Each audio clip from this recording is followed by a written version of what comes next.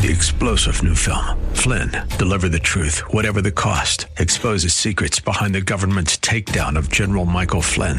Flynn knew what the intel world had been up to. He ordered the first audit of the use of contractors. This set off alarm bells. He told the truth. He was the most dangerous person for Donald Trump to hire. They had to get rid of Flynn. Flynn, Deliver the Truth, Whatever the Cost. Available now. Watch it today. Go to salemnow.com. salemnow.com. It's a slow fade when you give yourself away. It's a slow fade when black and white are turned to gray and thoughts invade and choices are made, and a price will be paid when you give yourself away. People never crumble in a day. It's a slow fade. Welcome to The Barnabas Effect with Paul Purvis, Senior Pastor of Mission Hill Church, a multicultural, multi-generational, multiplying church focused on shining the light and love of Jesus Christ like a city on a hill. You're invited to visit any of the 3 locations in Temple Terrace and Tampa. For information and locations, visit missionhillchurch.com. Now, with today's message, here's Pastor Paul Purvis. So this next verse, Genesis 39:4, makes it very clear. So Joseph found favor in his sight, and he attended him, and he made him overseer of his house, and he put him in charge of all that he had. You see, Joseph didn't have to tell Potiphar that the Lord was with him. Potiphar saw that. That'll be true in your life too. When you live your life with the hand of God on your life, others will begin to see it. By the way, they see it when it doesn't appear to be that way either. But when they see God's hand on your life, they will want in on what God is doing through you. So notice how it continues in verse 5. From the time that he made him overseer in his house and over all that he had, the Lord blessed the Egyptian's house for Joseph's sake. The blessing of the Lord was on all that he had in house and field. So he left all that he had in Joseph's charge. And because of him, he had no concern of anything but the food that he ate. Now just think about that for a moment. God was so pleased with Joseph that he even addressed this pagan leader that had bought Joseph. Potiphar was an influential man in Egypt.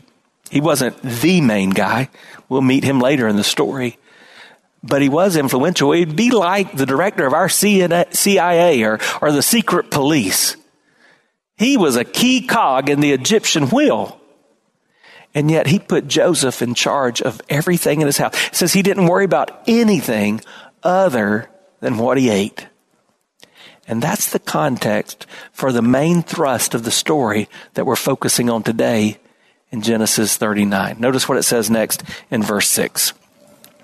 Now Joseph was handsome in form and appearance.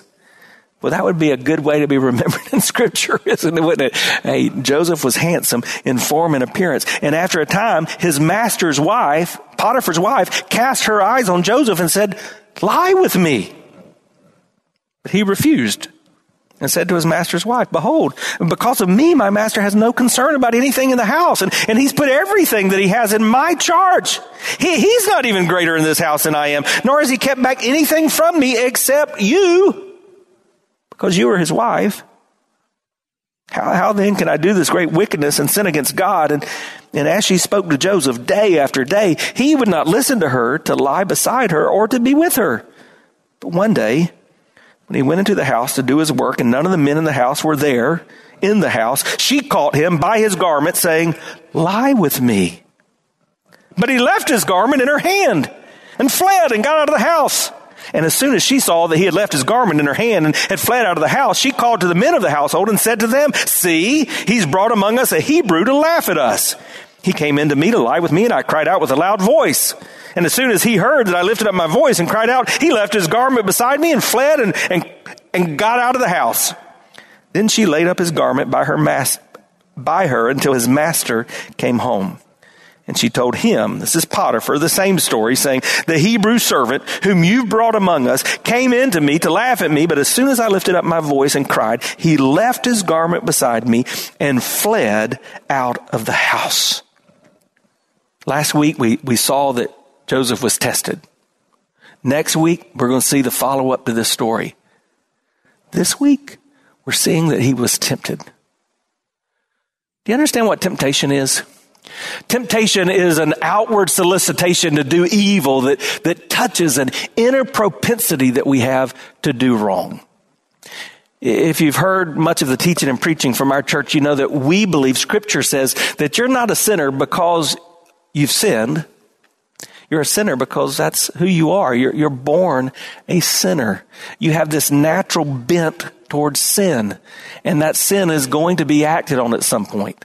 It's an inner propensity. It's like the old hymn, "Come thou fount of every blessing." It says, "Prone to wander, Lord, I feel it. Prone to leave the God I love." We're all prone to do this sin.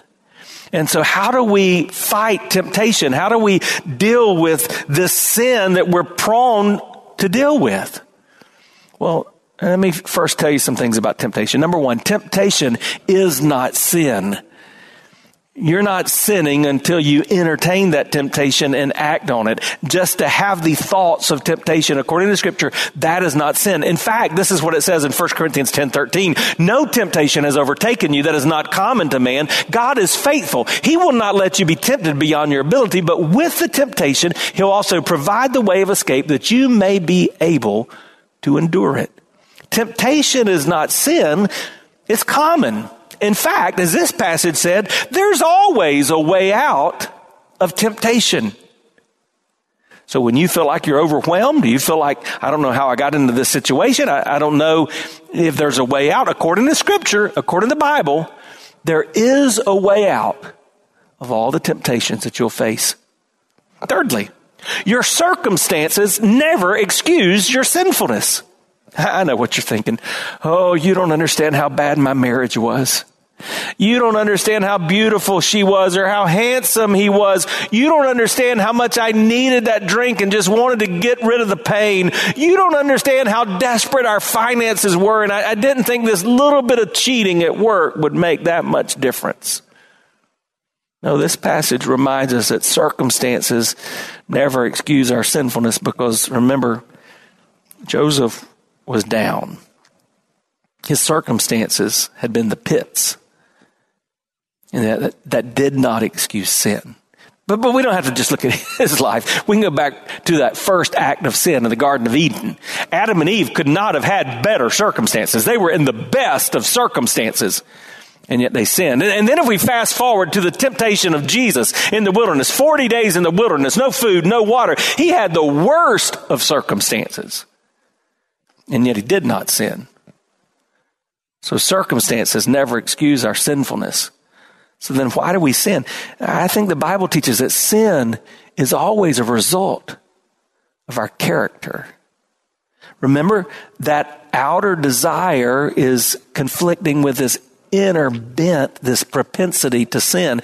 So what's on the inside eventually comes out. Our character. So what you need to begin to ask is, do I have the character to withstand temptation and find God's way out? In other words, if temptation is going to derail your dreams, the first thing you've got to understand is that you are your biggest problem. In fact, I would say the title of this message is Your Dream's Greatest Danger. And you know what your dream's greatest danger is? Your dream's greatest danger is you. So I want to spend some time focusing on you and how you are going to deal with temptation. And I think we can learn a lot from this interaction between Joseph and Potiphar's wife. Now, I want to give you a spoiler alert before we go through all of this. In the last chapter, Joseph lost his coat. But in this chapter, he doesn't lose his character. His character sustains him, even as he's in the midst of temptation's target. So let me describe the temptation again that we just read about that he endured. First of all, it was subtle. It was subtle. It began, the Bible says, as Potiphar's wife cast her eyes on him. It was just a glance. And how often is that the case? It begins with a glance. It begins with the eyes being somewhere they should not have been. A forbidden fruit is looked at. I read again this week from the Psalms 101 verse 2. I will be careful to live a blameless life. When will you come to help me? I will lead a life of integrity in my own home. I will refuse to look at anything vile and vulgar. Why? Because the eyes are a window to the soul. And always throughout Scripture, we see how the eyes lead us into that sinfulness. In Genesis 3, it says, Eve saw. In Genesis 13, Lot lifted up his eyes. In Joshua 7, Achan saw. In 2 Samuel in chapter 11, it says David saw. We have to be careful about what we see in allowing the slow, subtle advance of sin into our life. I love the song by Casting Crowns, Slow Fade. Listen to the lyrics. It's a slow fade when you give yourself away. It's a slow fade when black and white are turned to gray and thoughts invade and choices are made, and a price will be paid when you give yourself away. People never crumble in a day. It's a slow fade. If you've just joined us, you're listening to The Barnabas Effect with Pastor Paul Purvis. Video of the message you're listening to is available when you click the Watch tab at missionhillchurch.com. Thanks for sharing time with us and for sharing your financial gifts by clicking the Give button at missionhillchurch.com. And now, with more of today's message, here's Pastor Paul Purvis. So someone has said most Christians who fall don't experience a blowout. It's a slow fade. That's why Job and Job 31:1 would say, I've made a covenant with my eyes. And maybe today you just need to make a commitment, a covenant right now to deal with those subtle temptations in your life that are leading you astray. It was subtle, but then it became striking. It was striking because after she had been casting glances, eventually she said, lie with me, come to bed with me, have sex with me. She was being very bold, and sometimes it will be flaunted. It will be in your face. Sometimes you're going to face temptation and it's going to be right before you, and you have to decide how you're going to respond. And then his temptation was sustained. It says day after day after day, she continued. Hey, what about today, Joseph? Hey, today would be a good deal for you to act on that proposal. Hey, remember what I said yesterday, Joseph? What about today? Hey, I would just remind you, you have an enemy. He's roaming to and fro. He's after you and your mama. The Bible says he's a thief. He wants to steal, kill, and to destroy you. He wants to take away your dreams. He's patient. A friend of mine says the devil never wastes his arrows. So he'll wait on you. He'll just make it a constant, slow, sustained attack. Someone said one drop of water will not wear away a rock, but repeated drops certainly will. It was subtle, it was striking, it was sustained, and then it was strategic. There came a day where she said, all right, nobody's here. Potiphar's gone. All the other workers are gone. It's just me and you in the palace, baby. Nobody will know. What's it going to hurt? I won't tell anybody. Come on, Joseph. Strategic. What about the temptations that you're facing? Are you aware of your weaknesses? The Bible says most of our temptations fall into one of three categories. Listen to 1 John 2, verse 16. For all that is in the world, the desire of the flesh, the desires of the eyes, and the pride of life. It's not from the Father, but it's from the world. And these are the same ways, by the way, that Jesus was tempted in the wilderness. Look at those again. The desires of the flesh, the lust of the eyes, materialism, or what I want. The desires of the flesh, hedonism, what makes me feel good. The pride of life, that's egoism or meism. How do I control things? What's in it for me? Joseph, like Jesus, was fighting temptation. And in doing so, he gives us a model. I want to wrap this all up by giving you that model from Joseph's life in Genesis 39. Number one, when fighting temptation, you have to be disciplined. Be disciplined. I love Joseph's first response. He says, no, I have a master, and my master has put me in charge of everything. He doesn't do anything except worry about what he's going to eat. How could I let him down? He had respect for the authority over him, and he had self-respect. He knew this could lead him down a path that would not be okay. He was disciplined. He went into the temptation knowing where he stood. Be disciplined. Secondly, be dedicated. Be dedicated. In verse 9, he says, by the way, you are my master's wife. He knew where the lines were. Joseph was a single man as far as we know, but she was not. He had a moral compass. I remember years ago just being told as a teenager, you don't make your decisions about how far you're going to go in a relationship or what is right and what is wrong in the heat of the moment. No, you have a dedication to those standards prior to that time. And so some of you just need to realize, hey, there are clear moral standards that you need not violate at any point in your life. And you say dedicated to those standards. But the most important thing I would say is this: be devoted. Be devoted, because Joseph puts it this way. He says, why would I commit this grievous sin against my God? There's something consistent in Scripture. When we sin, the one we're violating most is not another person. It's not even ourselves. It's our God, because he's the only one that's holy. So somewhere along the way, Joseph had made a decision that his love for God was greater than his love for self. See, you've got to decide, is my passion for God greater than the intensity of my temptation? Is my love for God greater than my love for me? Are you devoted?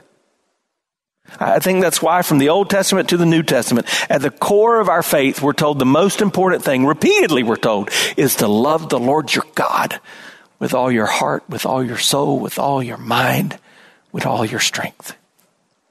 Be disciplined, be dedicated, be devoted, and then be determined. Even with that devotion, sometimes you're going to have to act in the face of temptation. So on that strategic day, Potiphar's wife comes after him and she's grabbing a hold of him and he says, no!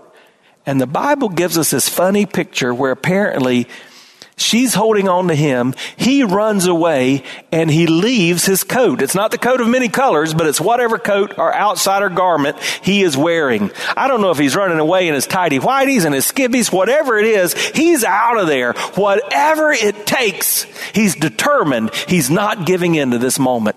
Sometimes you have to be that determined in the face of temptation.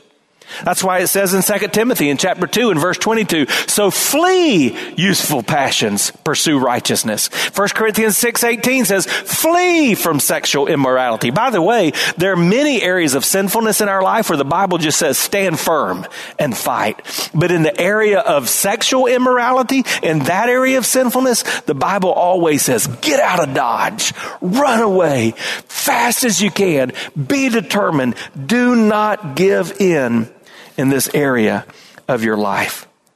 I love this quote by R.T. Kendall. He says, strength is not merely an ability to resist temptation. True strength lies in refusing to go where you know temptation will be. Or Thomas Jones, he said, he who would avoid sin will not sit at the door of temptation. Be determined. How are you doing? Are you fighting temptation? Well, in chapter 39, Joseph avoids temptation. He flees. Interestingly, in chapter 38, there's an interlude in the story of Joseph, and we read about his brother Judah. And in chapter 38, Judah does not avoid temptation. In fact, he commits sexual immorality. And some of you're viewing this today, and it's hard because it's stirring up your missteps and your mistakes and all of those times you didn't flee. What do? First of all, I want you to hold on to the truth of God's word that's available to you. Like Jeremiah 31:34, that says, "For I will forgive their iniquity, I will remember their sin no more." That takes place if we've understood 1 John 1:9. If we confess our sins, he's faithful and just to forgive us of our sins and cleanse us from our unrighteousness. And that's a great deal. But the only reason that deal is possible for you and me is because there's another one, like Joseph, who lived and never sinned. Truth is, Joseph was a sinner like you and me. But Jesus, he never sinned. And because Jesus led a perfect life, he was able to die on the cross, not for his sin, but for your sin and for my sin. And because of the death of Jesus Christ, and because of the fact that he was buried and rose again, you and I, we can have forgiveness. We have this avenue of confession. And so when we fall into temptation and we sin, we can go to God and say, "Oh God, I need and receive your forgiveness." And I do that today. So I would ask you, what are you going to do about your dream's greatest danger? Yourself. Are you going to make sure you're avoiding that temptation? Are you going to deal with those times your dreams may have gotten derailed? This is kind of personal for me, because earlier in life, there have been seasons where I've not always fled. I've not always made the right choices. There have been times in my life where I've even wondered if my sinfulness would derail the dreams that God had planned for me. I've got good news for you. I don't think that has to be the case. But that's dependent upon whether or not you respond to God in the right way. So what if you're like me? What if you find yourself in a place where, man, your dreams are at risk of being derailed because of you? What do? Well, the first thing I did is I began to ask, God, am I truly saved? Has there been that point in my life where I trusted you, where I repented of my sins and gave you control of my life? If your life is more characterized by those sinful choices and that constant erring on your part into sin, that constant giving in to that propensity to sin, then you may not have ever truly experienced that surrender. And you may need to begin that relationship with him today, right now, in just a moment. For me, I began to review my life and think about God's work, and I thought, no, I definitely have that relationship with you, Jesus. You've never left me. You've never forsaken me. It is me, like Peter, that's wandered at that guilty distance, but you have always been present with me. And so what do you do if that's you? Well, you make sure you take that moment and confess your sins. You have a repentant heart. And you ask the God of the universe to restore you so that you might live out the dreams that he's purposed for you. I pray that your dream's greatest danger, you, doesn't keep you from God's dreams for your life.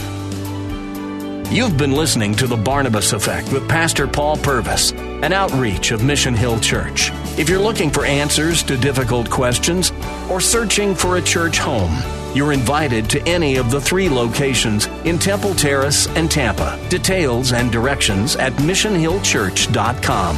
The Barnabas Effect is here to provide listeners like you with biblical truth and spiritual encouragement, but it can't be done without your financial support. Go to missionhillchurch.com and click on the Give tab. Your financial support helps us reach those seeking truth about God and themselves.